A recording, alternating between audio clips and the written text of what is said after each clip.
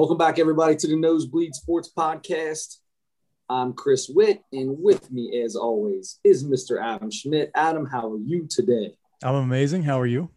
If I was any better, I'd be in Arizona watching the Reds on a daily basis, writing sports columns for the Cincinnati Enquirer / USA Today, just like our special guest today, Mr. Bobby Nightingale. How are you? Well, actually, I don't know if you'd actually agree, because I heard in Cincy it was in the 60s today, and in Arizona it was in the 60s. So you've got nothing on us, buddy. Yeah. So how beautiful has it been for the last couple weeks in Arizona? I mean, it's great to see baseball in person again. I mean, after last year, just getting through that year, that was kind of – hopefully we don't have to do that again. But just been nice to travel again and kind of have some sense of normalcy. I mean, still masked and everything, but as close to normal as we can be right now. What are they doing for you guys for interviews right now? Are you guys in-person interviews, or are you going to the games, watching the games, and then having to do Zoom interviews afterwards? Yeah, it's almost like 99% Zoom, but there are a little bit of one-on-ones in person, that type of thing. You can still talk to people, but so it's more than last year, but it's not anywhere close to where we used to be. Gotcha. Step in the right direction, though. Good. 1% every day. There you go. Right on. All right. So let's jump right into it then. You've got to be sick of talking about this. I'm sure you can't wait till the season starts. So whatever they decide, they decide. But let's start in the infield. Let's go over it. Just go over it and get it over with. Is Eugenio Suarez definitely the shortstop on opening day? Is Jonathan India definitely the second baseman on opening day? I think so. I mean, I'd be surprised if it's anybody but those two in those spots. I think I don't think you make that move if you don't intend for that to happen. If they were going to try it out, I think you would have done it in the first couple of weeks of camp instead of the last 2 weeks. So I feel like they're almost at this point where it's like, all right, we're going to talk ourselves into it. You're going to have a lot worse defense at shortstop. I mean, Suarez is truly a third baseman, but Mike Moustakas is back to his natural position. He should be at least equal to Suarez at third base defensively. And then Jonathan India is a better second baseman than Mike Moustakas. So you can almost look at it as you improve two positions, you take a step back at shortstop, but you have your best offense out there, definitely by far, I think. I think I'd be shocked if it goes any other way. So I'm sorry, go ahead. Go ahead. I was going to say, what do you gain on offense? Does that outweigh what you're losing on defense? Because, I mean, you're going to definitely a better offensive lineup, but you're probably losing something on defense, would you say? And what's the net balance there? Yeah, I mean, that's the big question this season. I mean, I think that's the bet they're making. To me, it comes down to Jonathan India versus Kyle Farmer. When everyone's healthy, when Joey Votto's playing first base, you basically took Kyle Farmer, your starting shortstop, who he doesn't have a ton of experience at shortstop, but he was going to be the starting shortstop probably going into the year, and you replace him with Jonathan India. If Jonathan India has a great rookie season, I mean, he's going to struggle. All rookies do. But if he can hit at the bottom of the lineup and provide more offense than Kyle Farmer and anyone else would have played shortstop like D. Strange Gordon, to me, that's the bet they're making, is we can get a lot more for Jonathan India than we could have if we kept Kyle Farmer at shortstop. How fun is it to say D. Strange Gordon? I like the D. Gordon name, though. It's just rolled a lot smoother. 100%. It's been it's been so hard for me to get used to that. Have you guys seen his jersey? Like, it's the Strange Gordon.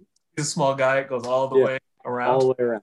Yeah, it reminds me of Jared Saltalamacchia. Or Nomar Garciaparra. Garciaparra used to wrap all the way around, too. Oh, man.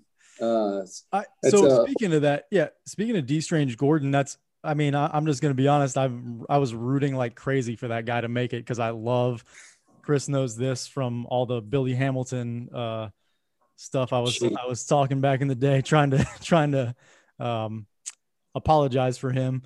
I wanted D. Strange Gordon for the same reasons to make this team. To me, it looks like there are too many guys, because offensively, it looks like this team looks pretty good offensively so far in spring. So because there are so many guys having good springs behind at the plate, is D. Strange Gordon probably out? No, I think he still has a good chance. I mean, he brings speed that nobody else has. And I think that's when you're looking at it, filling out a bench, I don't know if they'd feel comfortable starting him at shortstop every day, but he can play anywhere in the infield, third, second, short. And he's say you're in extra innings, you need a guy to be at second base and try and steal a base or something, or just score on a single. I mean, who are you going to trust more than a guy like him who's stolen all the bases he has in his career? I think over the past 5 years, only Billy Hamilton's stolen more. So I think he's got a decent chance just because he brings something different to the table than, a lot of these backup infielders bring the same thing, like Alex Blandino, Max Schrock, some of these names you're hearing for the backup infielders, even Kyle Farmer. They're all kind of in the same category where D. Strange Gordon's a little different. So I think that helps him in the long run. You hear that, Chris? Yeah, I heard that the only reason he's going to make this team is because Major League Baseball decided to put a beer league softball rule into extra innings. That's what I just heard. So tell me about this Max Schrock kid, because I've been listening to some games on the radio because I can't watch baseball games now because Fox Sports Ohio's can't make a deal with anyone, which we're going to talk about that a little bit later. But tell me about this Max Schrock kid, because he's really hitting the heck out of the ball. Yeah, he kind of came out of nowhere. I mean, he's only has maybe 11 games of major league experience with the Cardinals last year. So just a waiver claim. They got him from the Cubs, just kind of bounced around a little bit. And all he's done is hit. I mean, he missed probably a week and a half because of a calf injury this camp. But every time he hits, he's hitting line drives, even if it's outs, right at guys. In terms of just solid approach, he's a guy who doesn't strike out too throughout his whole career, rarely strikes out, which I think gives him a chance for the bench, just because you call in a guy off the bench, you want him to put the ball in play, whether it's a hit or an out. That's a lot better than a strikeout. So I could see him fitting that wave too. Have they made a decision? Are they going 13 and 13? Is that what they're doing? 13 fielders, 13 pitchers? That's the plan. I mean, there's some nagging injuries, and maybe if Votto can't get ready for opening day, maybe they change their plans. But if everything's ideal, it's going to be 13-13. How much will Lorenzen make it into this outfield this year? It's a good question. I mean, if you look at like if Shogo Akiyama's out for a while, and I don't think it'll be too long, but I could see him missing maybe 3 weeks to a month because of his hamstring injury. I could see Lorenzen in late in games. I mean, say you have to double switch Nick Senzel for some reason, or even if Senzel got hurt, I mean, then you have to put someone else there, and then Lorenzen's your best defensive outfielder.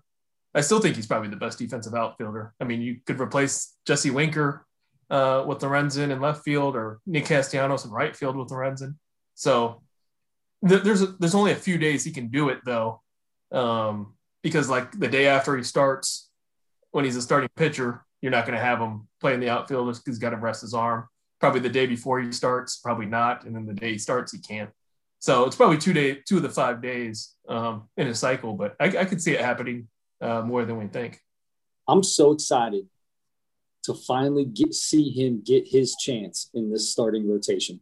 For years, we have talked since he's came up and got thrown into the bullpen. It's always been a talk. Could he possibly get in? And you talk about having him as a defensive replacement at the end of games, possibly getting some bats in the pinch hitting spot. But you're going to have another bat. You're going to have a pitcher who could potentially bat 5th or 6th in your lineup every 5th day. That's not a bad gig. And I think he's deserved this. I think this kid he's been throwing 4 or 5 pitches out of the bullpen was that you the one talking about that? I think that was your story that I was reading. He's been throwing 4 or 5 pitches out of the bullpen for the last couple of years in anticipation of finally getting his chance. Is he going to stay in that role, or because he's had such success, will he be the first one to the bullpen if they need help? No, I think they're committed to him starting. He has a minor injury right now with his shoulder, but if everything's clear, I think he's definitely in the rotation, or at least he'll get as long of a look as he can, as long as he's successful. But like you said, I mean, it's something he's dreamed about for years. I mean, he felt like he didn't really get a fair shot. He did it his rookie year, and that was just his second year ever starting, because in college he was a center fielder and a closer. So he transitioned to starting, and he always felt like if he had another chance at it, he'd be a lot better at it. And I'm sure a lot of guys feel that way when they get older, just more experience. So he's really excited about it. You can tell. And just for the reasons you mentioned too, he gets to hit more often. He has a better chance of playing the outfield, pinch running, all those things. He can be more of a true two-way player versus as a reliever. There's always that idea in the back of your head. You're like, well, we don't want to burn him and not have him pitch. So now he doesn't really have to worry about that 2 of the 5 days in that 5-day pitching cycle. Yeah. And I know numbers don't matter nearly as much, especially for pitchers, I think, in spring training, but it's almost been the opposite of last year's season.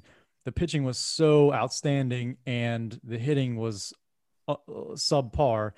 And it's kind of been the opposite of that. It seems like in spring training here is Lorenzen's one of those guys, but there are several guys who, I mean, they're striking a lot of people out, it seems like, but then they're getting a lot of their pitches barreled too. So is that something, is there anybody, because for me, it's, I understand how spring training works. You just work on your stuff. You don't go in with scouting reports and stuff like that. I think Lucas Sims said something about that today. So I get it's different, but at some point toward the middle or from the middle toward the end, I would think you would want to see some progress in the numbers of the results, that you're getting more people out more often and guys aren't squaring you up as often. Is there any concern about any of these guys who have ERAs at 9 or 12 or 15 that, you know, they're going to struggle going into the season? I don't think there's anyone I'm truly concerned about. I mean, Lorenzen, he eased into camp. Like last year, came into camp throwing 100. And this year he came in throwing like low 90s, and that was on purpose. Just because of the long season, I think a lot of guys are like, let's take it easy. You know, most guys only threw maximum 80 innings last year. Now, if you're a starter, you got to double that. If you're a reliever, like Amir Garrett pointed out, he threw 18 innings last year. And now he's going to be throwing at least, 60, 70, especially if he's a closer, maybe 80. So I think a lot of them are taking it easy. I think now, because the last off day was yesterday on Monday. So I almost look at spring training in stages, and this is now the stage where it's like, okay, now you have to try. Now you have to have results. Maybe the scouting report's not there, like Lucas Sims said, but this was just his first outing of the spring. But for guys like Jeff Hoffman and all those other guys in the roster bubble, I think now is the time where it's like, okay, you have to show results compared to working on stuff. So we've got a pretty good idea of the starting lineup for this team going into opening day. I think we've got a pretty good idea with Lorenzen healthy who our 5-man rotation is going to be coming into this year. Who is the surprise that people need to be watching these last few games of spring that you've got to see this entire time that could easily make this team or could be the first ones called up from AAA later on because of how well they've played this spring? I think Jose De Leon's right on that bubble. He's he's been used as a starter during camp. He might be a reliever starter during the season, but he's got nasty stuff. I mean, he's got a great changeup, fastball. In the Puerto Rican Winter League, it was up to 98. Right now, he's around like 94. But if he gets back up to 98, I could definitely see him having a huge impact. He just walks a lot of guys. And if he ever figures that out with some tweaks with the coaching staff, he's a guy that I think will have a huge role on the team if he learns how to throw strikes consistently. Another guy, TJ Antone, I think people saw him have success last year, so it's not like he's coming out of nowhere. But I really think if he's right, if he's healthy, I mean, he was probably the nastiest pitcher I saw the first couple of weeks of spring. Wow. In terms of his fastball was up to 99. He has an amazing slider, great curveball. So he's a guy that I think if he's pitching well, he's probably going to be in a relief role. But if he's pitching well, he's going to make the bullpen work. He won't be a closer, but he could definitely be like a Josh Hader role type where he pitches 3 innings out of the bullpen, shuts them down, hands the ball to the closer after that. Yeah. Was De Leon one of the guys I saw waiting on a ruling from Major League Baseball about his options? Yeah, so if he's out of options, that means he has to go through waivers to be sent to the minor leagues, and I doubt the Reds would have any interest in ever doing that with how much potential he has. So if he's out of options, he's definitely in the bullpen because he has to be on the active roster the entire season. If he has an option, I could see him going to the alternate site, and they just keep him as a starter and wait till they have a needed starter. Someone you never survive a season with 5 starters, so I could see him being the number 6. So speaking of the alternate site, now that's not going to be an all-year thing, right? They are planning on starting minors just later in the season. When is minor league baseball supposed to start? May 4th, so they can do the May the 4th be with you. I think that's probably the reason to do all the promotions, because I think that's a big money day for them. But May 4th, so they'll do the alternate site in Louisville. And then they'll just transition to minor league baseball once we get closer to May. So speaking of the guys that are going to be there are 2 guys specifically and another guy I wanted to ask you about. Do you think we will see Nick Lodolo or Hunter Green at all this year, even at the end of it? I think there's a chance you see Lodolo. He's been pitching a little bit in major league games. I think he might pitch tomorrow too. Which is a sign to me they want to see how he does against major league hitters and just giving him that experience. Now, he still needs experience, so he'll probably start in AA or AAA. But he's definitely, as a lefty too, just a different look, guy who could come out of the bullpen maybe at the end of the season. Otherwise, maybe he's deep into the starters if a bunch of starters got hurt. I could see him being kind of an emergency option. But they really like his potential. Hunter Green, I think you're probably not going to see him until 2022 at the earliest. Not that, the velocity is electric. He was up to 104, I think the other day. But it's just, he's coming back from Tommy John. He hasn't faced hitters since 2018. It's just one of those, I think it's too much to ask to him to jump all the way to the major leagues in 1 year. I'm sure he wants to do it. I know that's his goal. But I think it's more realistic to think 2022 maybe is a chance at the rotation going into next year. I got suckered into those first 3 pitches he threw in spring training when he first started, and then after that he gave up like 3 straight hits. I was like, oh, okay. But one other guy I'm really interested in is Cam Bedrosian. Do you think he makes this team? Yeah, I do. I think he's been consistent enough where he's on a minor league deal right now, but I could see him making the opening day roster. He has a track record. It's been good with the Angels. And usually you give the benefit of the doubt to those guys too, that as a veteran, it's spring training, he'll figure things out during the season if there's anything he needs to work on too. Votto came back last week, or what was it? Yeah. Friday, Saturday, something like that. Yesterday, wasn't it? Or Monday, Sunday, a few days ago. So Votto comes back to spring training. How long does it take for a guy? Baseball is a little different than football and basketball, where when you come back, you got to have your stamina up and be, in football shape and in basketball shape. Baseball is a little different. It's not the stamina side of it isn't something that you really got to worry about as much as, I don't know, maybe strength. How bad was the COVID for him? And is he going to be able to step right back into this team by the end of the week? Yeah, that's the big question. I don't know. I could see it either way. Obviously, he's a guy with experience, so he knows what he's doing in spring training. But to go from 2 weeks off, obviously he was built up before that. But to take 2 weeks off and then you have like 10 days to get ready for the season, to face major league hitting on an opening day, to face Jack Flaherty, I think that's a hard ask. Obviously, Votto's a veteran, and I think there's a chance he's ready.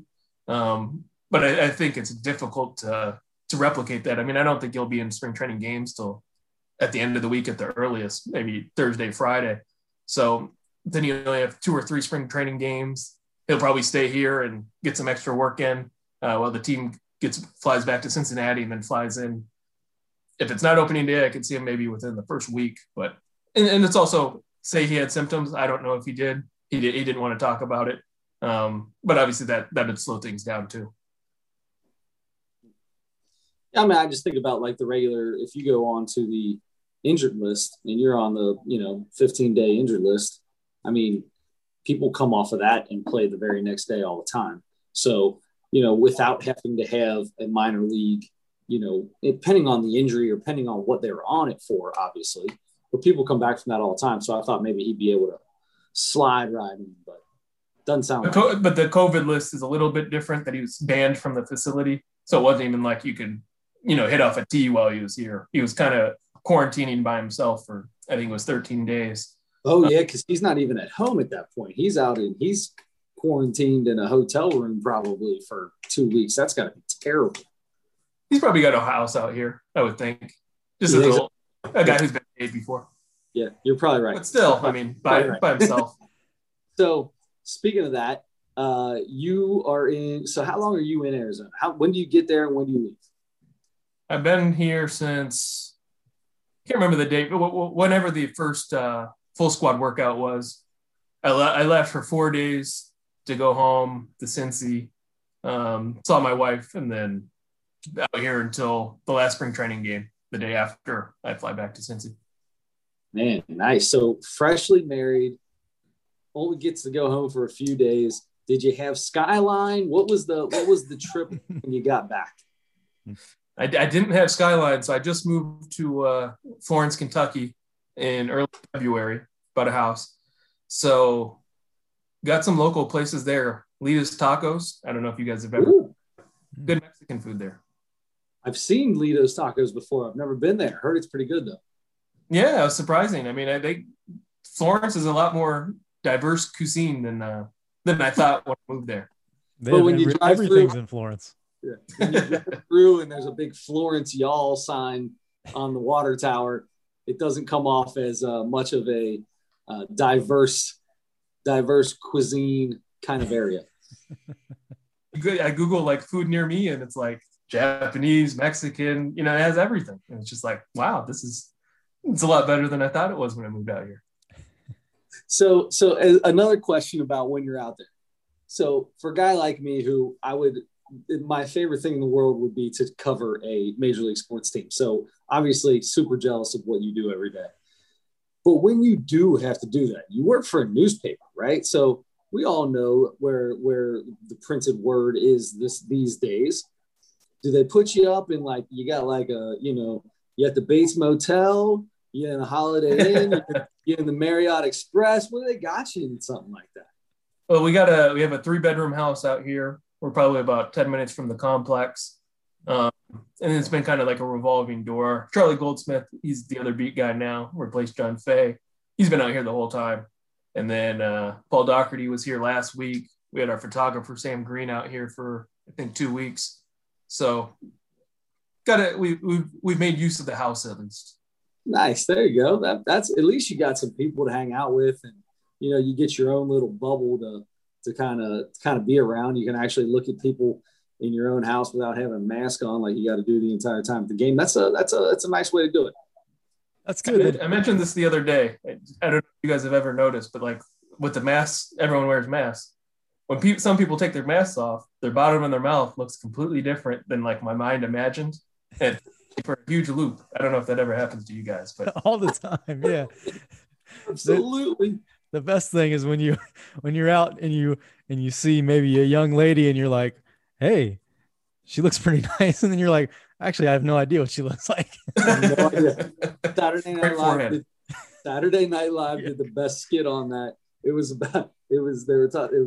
bunch of girls with masks on, and Pete Davidson and somebody else were like rappers, and they did a rap about your grill. Take your mask down. Let me see your grill. And all these women dropped their mask down with just totally wrecked. Anyway, super fun. It just reminded me. Sorry for the tangent. No, you're right about that though. Okay, so then if all those other beat writers are there, if you could just go into the other room and bring everybody in together, that'd be great. We could just start this thing. Do the bullpen call. Yeah. Bring in the lefty. Bring in the photographer. This is the bullpen call now. Bring in the photographer. Let's see what he has. Oh, goodness gracious. All right. You got anything else on these red legs here? Because I got some. I really want to get into our next spot. If you got a little bit of extra time, Bobby. We got I got plenty of time. I'm excited about this. Let's do it. Oh, No, wait, hold on. I forgot. Before we do that, how am I going to watch the Reds this year, Bobby Nightingale?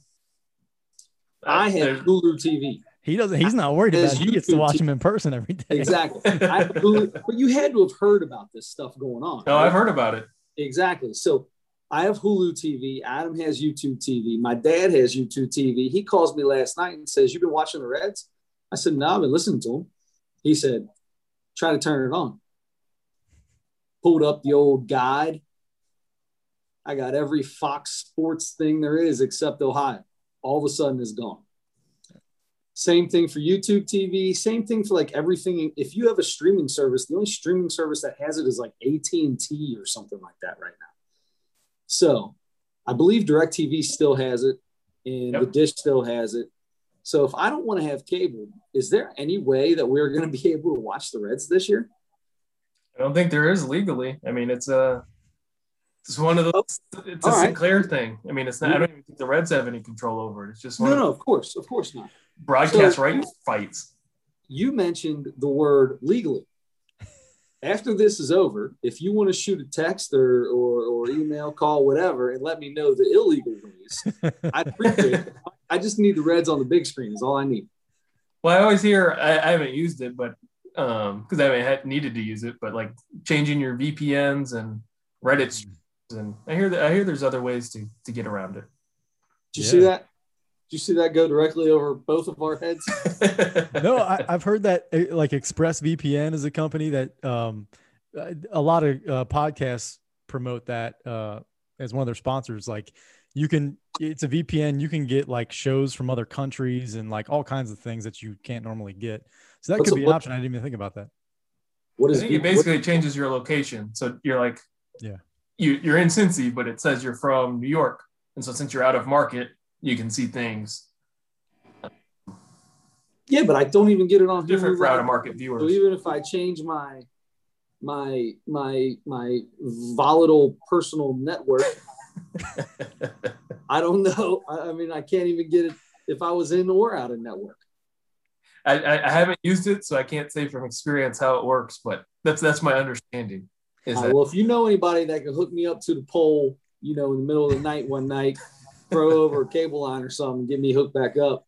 You shoot that over to me. I need something. I need something going. Or if you want to hold your phone up and just hit record, or just FaceTime me every game and just hold it there so we go. I'll take that. If you want to go in the broadcast booth, I could get Tom and the Cowboy. Then I'd get Tom. What are you talking about? No Tom. Why wouldn't I get Tom? What's his name? Tom something. I don't even know the guy's name. Tommy Thrall. Oh, Tommy Thrall. That's right. Tommy Thrall. I'd get Tom and the Cowboy and your video. I'd totally take it. Just throwing it out there for you. I could. That might be a money idea right there. $5 a game. You get like $1 a game from every person, every subscriber, and might be able to make a little bit of cash. Yeah, nice little side hustle. The Reds probably won't like it, but sure you're going to get right on that. Yeah, exactly. All right. So speaking of the Reds are Adam and I's favorite team. We live in Cincinnati. You currently live in Cincinnati. Every week on this podcast, Bobby, we do a little thing called the Mount Rushmore. Every week it's something different. We've done Mount Rushmore of breakfast food. We've done Mount Rushmore of Jordan shoes, Mount Rushmore, Sacramento Kings, you name it. And we've done Mount Rushmore of. This week, we knew you were coming on, and we knew you were a Texas Rangers fan. So this week's Mount Rushmore is the Mount Rushmore of Texas, all-time Texas Rangers. So we get 4. You get to pick 4 Texas Rangers all time. Bobby, you're the guest. I'm going to let you go first because I'll tell you this. I wrote down 1, 2, 3, 4, 5, 6, 7, 8, 9. I wrote down 9. And I truly believe you could if you put any of these 9 in there, I wouldn't be mad at you. Okay. The problem with the Rangers history is that like a lot of their good players are known for being on other teams. Sure. They spent time with the Rangers, but that's not their primary team. But so taking that into consideration, we don't take that. So like Alex Rodriguez, right? I wouldn't put Alex Rodriguez on this list. Alex Rodriguez may be one of the best players, but he's not one of the best all-time Rangers. Okay.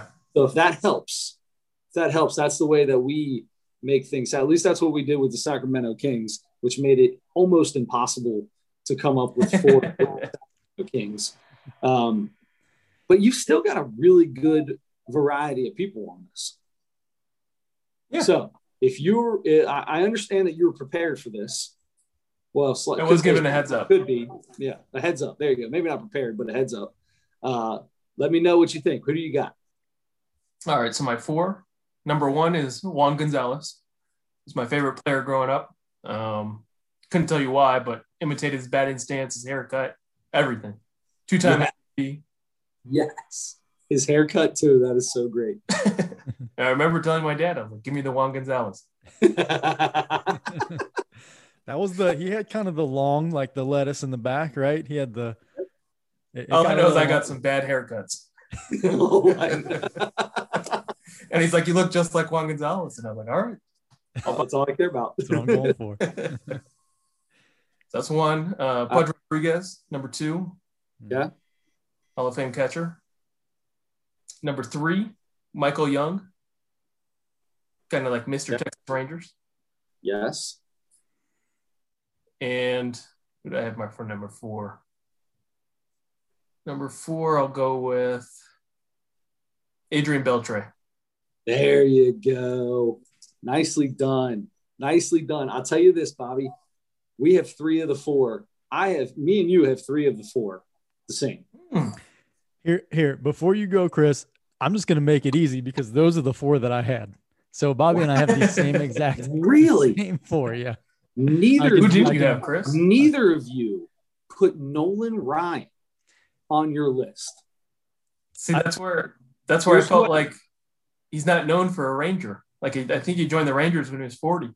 Yeah, but he threw 2 no-hitters for the Rangers. He also recorded his 70 millionth strikeout and his 100 millionth strikeout and his 120th millionth strikeout 7, with the Rangers. He set every old man record there was with the Texas Rangers. I feel like if at least our age, me and Adam, when I was growing up, he was playing for the Rangers. I don't remember him as an Astro or a Met or anything like that.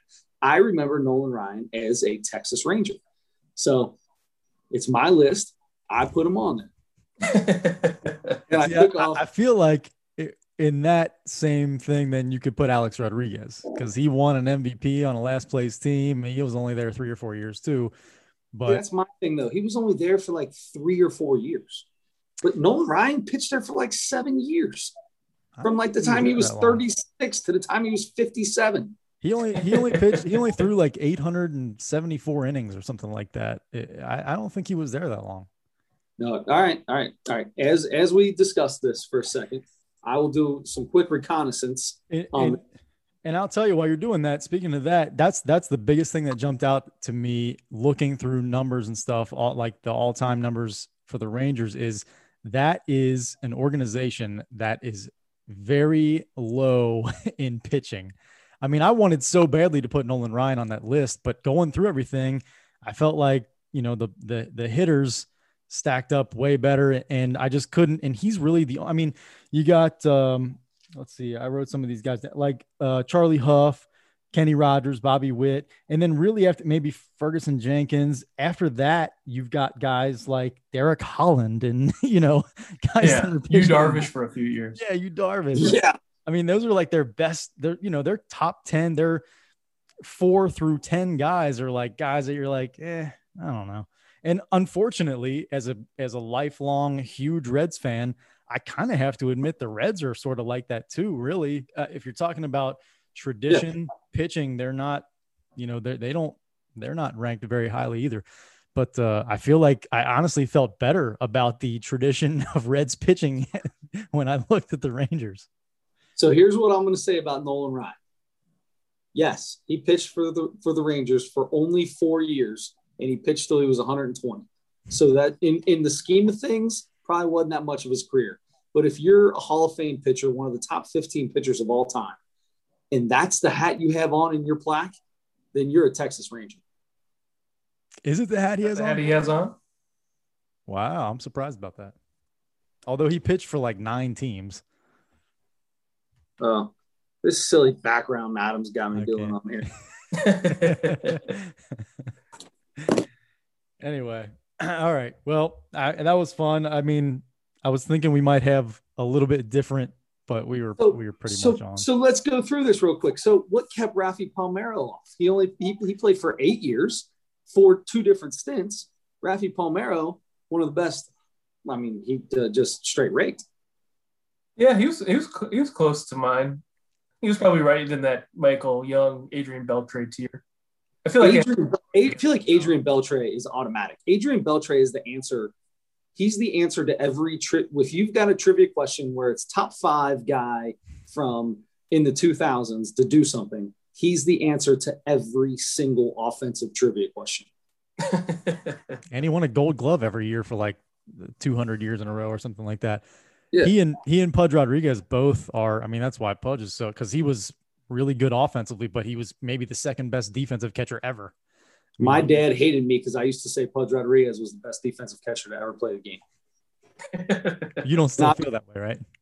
I'll tell you what, I love Johnny Bench, and he changed the way people catch. But Pudge Rodriguez him and Benito Santiago might have been the 2 best defensive players at that position that I personally ever got to see. Those are probably my 3 favorite catchers ever. Benito Santiago. I mean, Bobby, I don't know exactly how old you are, if you were able to even remember watching Benito Santiago at all. Remember like the end of his career with the Giants? Yes. And he was still throwing guys out, picking guys off back at first from his knees with a lefty up the bat. And I know I can't say this. I'm not in Cincy right now. That's the only reason I'm going to say it now. But Yadier Molina is incredible defensively. Sure. Yeah. There's no denying that. I don't think you'll find a Cincinnati Red fan that will deny that, because at some point in time, you just realize how great some people are, whether you hate the Cardinals or don't hate them, or can't stand them for wanting to fight Brandon Phillips for saying, "How you doing?" one day, give him a little love tap saying, "Hey, what's going on, pal?" Jason LaRue. Yeah, that's the thing. I feel like if you consider yourself a really big Reds fan, no matter how you feel about him, if you can't have respect for how good that guy is and his longevity, especially at catcher, nobody plays catcher that long anymore. He's still catching almost every day. If you don't, then you're not a good Reds fan. But he still gets booed every time he comes up to the plate. He gets booed not because of how great he is, but because he's so. You don't boo terrible players. You boo the greats, right? It's true. Both. if you're in a different city and an entire stadium is booing you had to do something pretty great for them to want to boo you. I feel like people still hold the Phillips thing against him, but that was like 2012? Yeah. Like long time. 2010, I think. 2010? Yeah. Holy cow. I feel like Jason LaRue should be more mad at him and not at Johnny Cueto. Jason LaRue's career was over anyway. Not according to him. Didn't he try to sue Johnny Cueto or something like that? Because he broke his face when he kicked him in his face. Anyway, it doesn't matter. All right. Bobby, we've kept you plenty long enough. We appreciate you coming on as always. When the season starts and we get into it, love to have you on again. Maybe we can catch up and grab some more Skyline one day. Yeah, I'm always down for that. I'm getting that vaccine as soon as possible, and as soon as I do, we're going to Skyline, buddy. It's hard to sign up for, man. I've been trying like crazy. It's hard to sign up for that thing. So Kentucky side's a lot easier. Is it? I just need to go to Kentucky and get it. So you playing any golf while you're out there real quick? I'm not a golfer. Not a golfer? I bought my tennis racket, but I have yet to play. So that says about me. That's much better exercise. It is way better exercise. That's why I would much rather play golf. All right, man. Sounds good. Thanks again for coming on, brother. And none of us had Josh Hamilton. So, there you go. Another MVP. All right, Bobby, enjoy the rest of your week. Enjoy the rest of spring training. Enjoy the house. And thanks for coming on. Yep. See you guys soon, hopefully. Thanks, see you, buddy. Bobby Nightingale. I'm so terrible at ending interviews because I always have like one last thing. All right, see ya. Oh, wait, by the way, I do that to every person that comes on this podcast. I do the same thing. I usually like not throw you under the bus. I don't know what the term is for it, but you're usually responsible for starting and ending. So it's not like I'm doing anything to help. I enjoy it, but we got to figure out better ways to end these things. You're totally fine.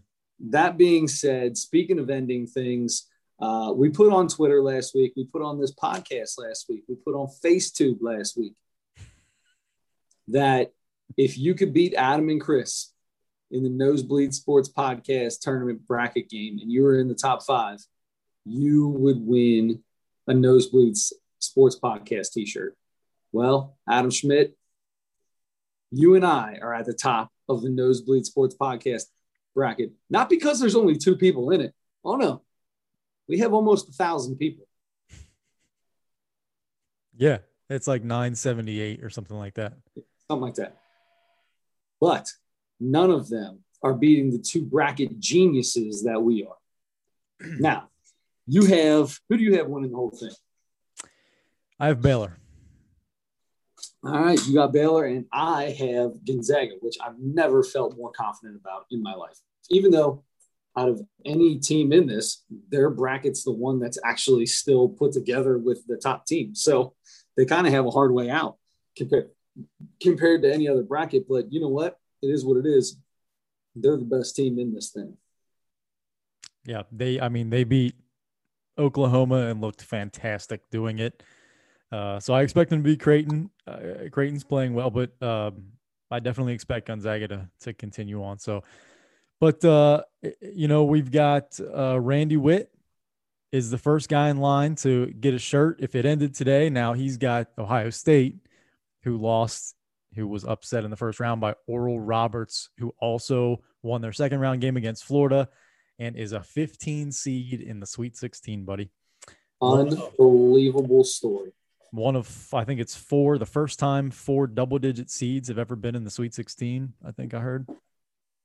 So he's got that. Dylan Myers is next. Joe Leonard, Chris Gramke, and Eric Stidham. Is it Stidham? Stidham.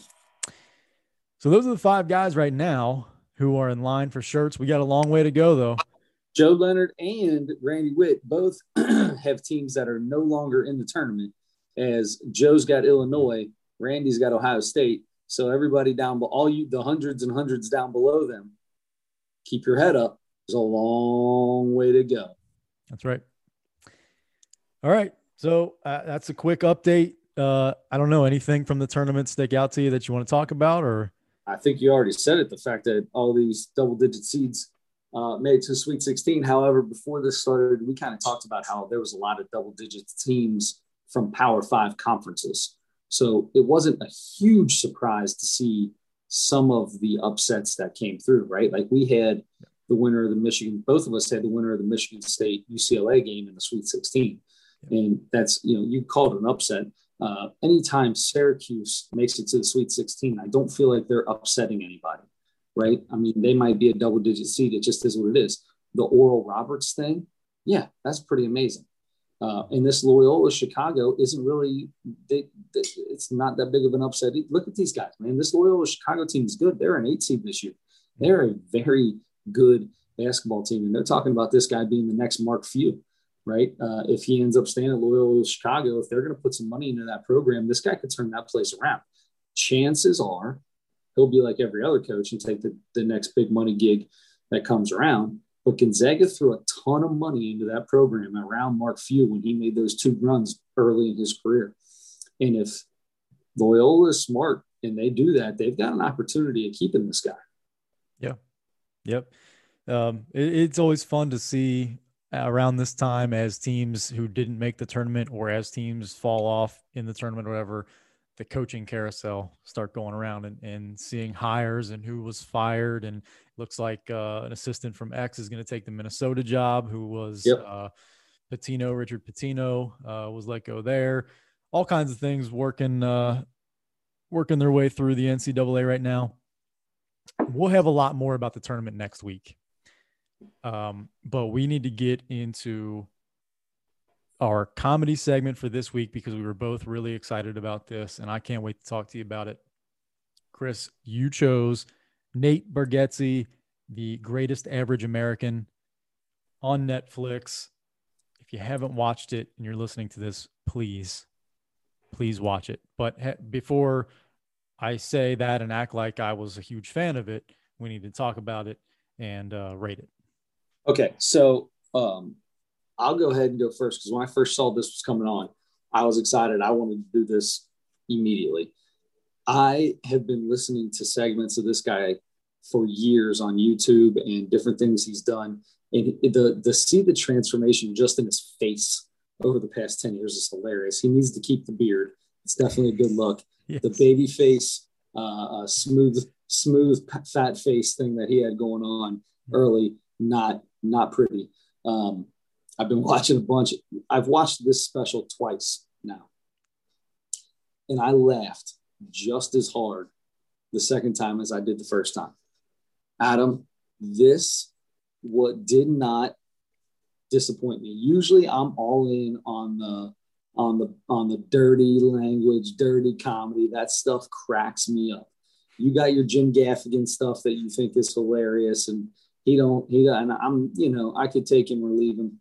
Nate Bargatze doesn't cuss, doesn't say anything crazy, like he doesn't get too dirty. This guy might be my favorite comedian right now. I gave him a 4.9. I did not laughing throughout this entire thing. This guy is absolutely hilarious. I'll watch it again. I will watch this through. I'm gonna try to get my wife to watch it because there's some really funny stuff in here that I'd love for her to listen to. She would crack up about. This guy, when he starts talking about his kids and in YouTube, and he's got hours of his kids looking at him and going, "Hey guys, subscribe to this and do this. Hey, today on the show." That's what my kids do all day. They take my phone and I've got video after video after video of the exact same thing. "Hey guys, welcome to a video." That's what they say every single time. I was cracking up. The kid in bed, the whole thing, he starts off because this is outdoors, and he starts off talking about, what do you say? Something like, I know a guy that says he had COVID. He said he got COVID back in 2015. We all know all the people he's talking about, and he delivers the jokes so matter-of-factly. His timing is perfect. It's almost like he's kind of stumbling, but he's really not. He's just throwing a couple extra little funny things in that catch you and then pull you right. Oh my God. This dude, the Chuck E. Cheese deal, when he's talking about Chuck E. Cheese, oh my gosh. Guys, I'm going to tell you right now. Yeah, I cracked up laughing the entire time. I got a ton of notes and wrote down a ton of different things. I could talk about them the whole time, but that's all I got to tell you. That's all I got to say. Watch it, because I don't want to ruin this, because everyone needs to watch this. It's absolutely hilarious. Yeah, I agree with you. Nate Bargatze is one of the best comics around right now, for sure. That was one of the most exciting things about hearing about this one coming out. Is it feels like he just had, especially the Tennessee kid is only a year and a half old or something like that. So he just put out a really, really good special. And then it feels like so quickly came back with another one that was all new stuff and just really outstanding. I wrote down COVID jokes. Like everybody, a lot of comics have or are going to have COVID jokes. His are probably the best I've heard so far. And he got out. He's out in front of a lot of these guys, right? Sam Morril, him got out in front of all these guys, and they get their COVID jokes first because they did their outdoor. They put their hour special in already. Mm-hmm. So yeah, they did a good job. Yeah, they're comics doing the road and everything, and I'm sure they have jokes, but these are the ones we're seeing. These are the ones that everybody gets to see. Yeah. So yeah, and I wrote down Chuck E. Cheese. I wrote down Common Core Math. He does it. He's got a good so hilarious 10 minutes on that. Reversible jacket. That made me laugh really hard. He bought two of the same jacket because he didn't know it was reversible. He loves talking about how dumb he is. The thing with his little person friend. Oh my gosh! And then he says that's the first time his buddy was the first time that he heard about this Nancy Kerrigan thing at the same time. And at the end of the special, it shows that guy, and he's like, "Oh my God, are you kidding me?" The other thing I wrote down was attic stuff. When he was talking about when his wife catches him eating or whatever, he's like, I could be 3 a.m. I could go up in the attic and eat, whatever. And he said she would turn on a light when I got up there. She would turn on a light and say, "What are you doing?" or something like that. He'd be like, "What are you doing?" And she's like, "What? This is when I do my attic stuff," or something like that. It's way funnier than that. But when he said that, that made me laugh pretty hard. So good. It's so good. And if you've got a kid that sleeps in bed with you at night, like he talks about having his kid sleeps in bed with him at night still. And I have, at least one, sometimes up to 3 in my bed. And he said, when I'm on the road in a hotel, I have to sleep with my head on a nightstand just to fall asleep because that's what I'm used to doing. She could turn a king size bed into a twin. What's up with this 8-year-old going through menopause? She's always burning up in the middle of the night. Oh my God. So funny. I thought about you a lot when he was doing these jokes because he has kids like you do. And he does a lot of stuff about jokes about being married and with his wife and his kids and everything. So if you are a family man or woman, you'll enjoy that. He told another joke about how dumb he is. He likes to talk about how dumb he is, which is really funny to me too, because we're all dumb, right? He said, to show you how dumb it was, I was taking a class called science my senior year in high school. It was just called science. And that reminded me, I took biology my senior year. Every single kid at Elder took it their sophomore year. I was in biology as a senior with all sophomores. So yeah. I think I took keyboarding my senior year, and I was in there with freshmen. Nice. Yeah. So isn't that funny? They probably don't even have that class anymore because everyone knows how to use a keyboard before they get to high school. Yeah, that's true. The Oregon Trail. Oh, that's another part. The Oregon Trail generation. I love that. We're the Oregon Trail generation. We're millennials. No, we're, like he said, we're in the middle, daggone it. I'm part of the Oregon Trail generation. I'm taking that with me. Look it up. I know what it says, you okay. You're just claiming Oregon. I got you. He's technically Gen Z, technically. I thought there really was a gap or something. I don't see. That's how dumb I am. I don't know. The generation gap is like the 3 to 4 years in between the generation, like two years into this generation, 2 years behind this generation. Like that's the generation gap because they're not quite this, but they're not quite that because they're at the end of one and at the beginning of another. Okay. I gotcha. Okay. So I could be totally wrong about that. I don't know. I remember looking up millennial one time and being surprised that I think it starts in 1980 or something like that. Some people, depends on the website you go to. Some say 78, some say 80, some say 81. It's all over. Oh, all right. So who knows what it really is. So your 4.9 is doing to me what I think I did to you again. Was it Eric Myers? Maybe you're making me rethink because I had 3.9. I mean, I thought this was really good. That's okay. If you like 3.9, you had a 4.9, which has to be this is highest, my favorite. This is my favorite special we've watched. This is my favorite. This is my favorite comedy special that we've watched. We're probably 60, 70 comedy specials in, maybe. I mean, we've been doing it over a year. Probably 50 or 60 at least. And this is your favorite one. That's big. More than likely, it's because every joke related to it, right? Like I felt like everything related to me, so it made it easy. Mm-hmm. You know, kids, marriage, the how old we are, the different things, you know, in hotels, in whatever cast went out. He said, "Hold on, I got a younger guy here. I'll set him up." And the guy was like 60 or 55 or something. Oh my gosh. He got comfortable on his bed. He was back a little too far on my bed.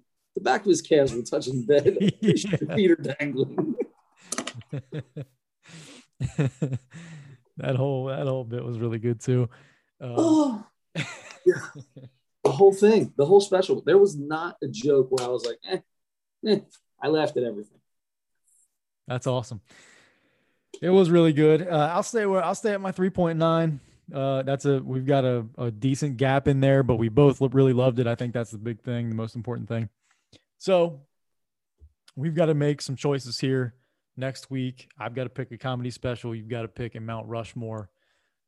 I'm going to go my comedy special. I'm going with, it's not a new one. All right. I'm going to start turning to Amazon Prime because there's a ton of comedy specials on Amazon Prime. They might be, you know, some newer ones, some from 3, 4, 5, 6 years ago, but there are so many on there. I was looking through them before. I'm like, man, there's so many good comics that I've either already seen or really want to see because I know they're good. So I'm going to go with a guy. I'm sure you know him, TJ Miller. You know TJ Miller. Yep. In 2017, Meticulously Ridiculous is the title of the special on Amazon Prime. It's, 4 years old now, but TJ Miller, I think, is really funny.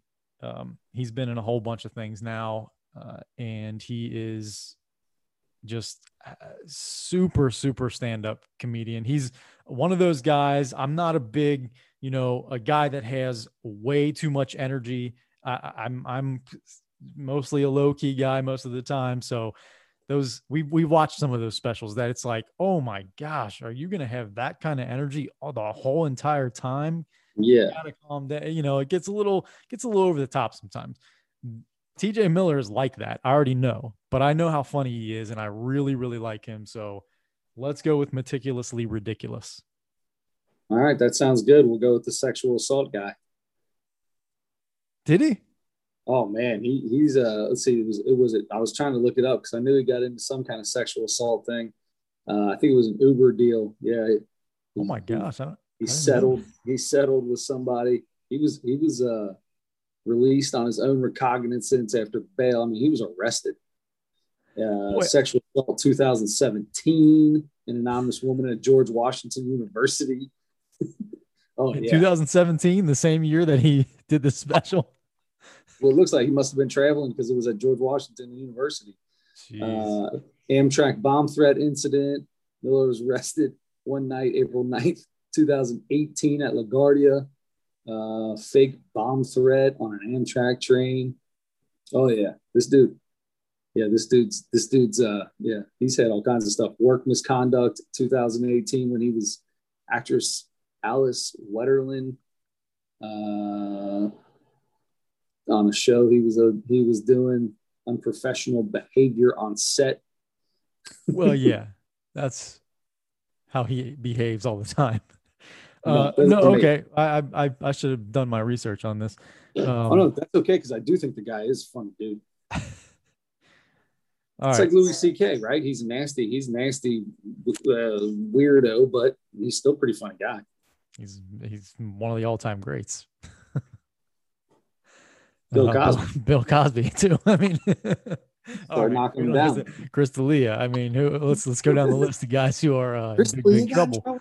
I didn't even hear Chris D'Elia got in trouble. Oh, he's just now in the last few weeks has come back into, for almost a year now, for about a year, he's been off the grid. He's been off the radar completely. He hasn't done a pod. His podcast was huge, and he got into some big mess. And finally, just in the last couple of weeks, came back, started doing his podcast again, and actually like started speaking about what happened and that kind of thing.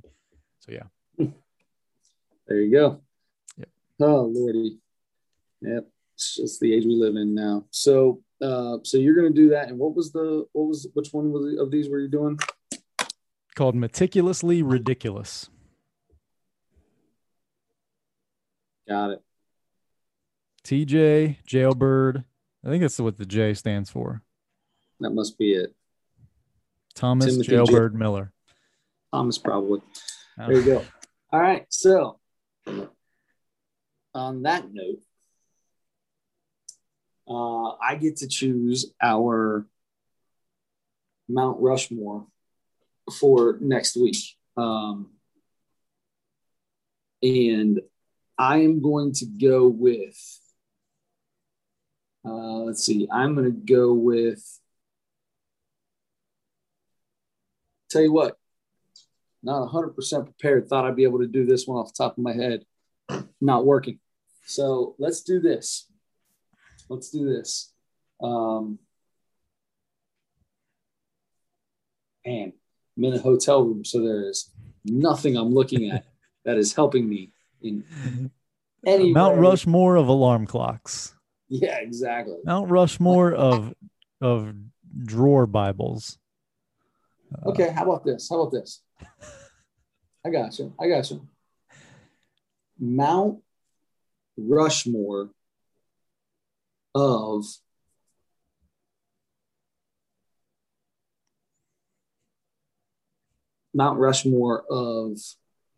man, this is terrific radio or podcasting. I really want to. I mean, really, we could just make that decision off air and come back and do it next week. No, let's do it right now. Mount Rushmore. No. Mount Rushmore of who's of one. Mount Rushmore of Cinderella teams in the NCAA tournament. The greatest Cinderella teams of all time. Excellent choice. Topical. NC State Wolfpack. You got Oral Roberts. You got George Masons. You got all kinds. Florida Gulf Coast, I think. Florida Gulf Coast. All kinds. They have to have won. They have to have made it to the Sweet 16.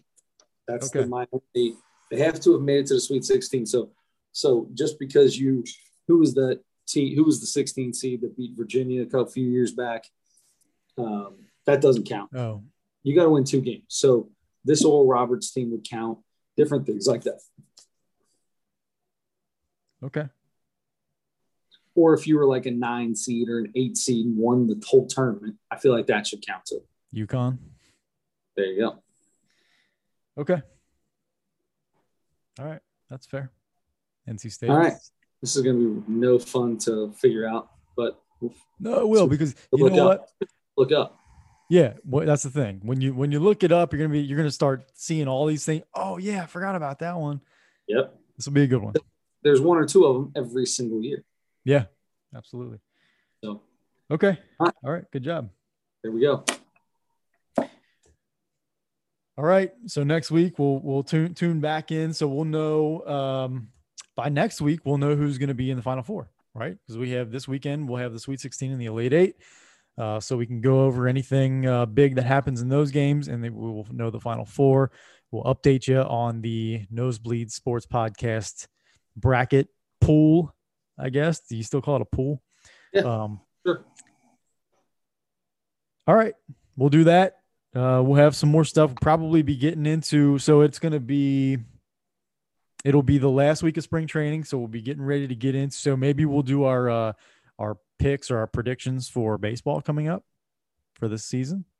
Perhaps we'll do that. We'll have plenty of stuff for you. We'll have TJ Miller. We'll have the NCAA, the Mount Rushmore of NCAA Cinderella teams. It'll be a good episode. Sounds good to me, man. Until then, don't forget to turn your headlights on.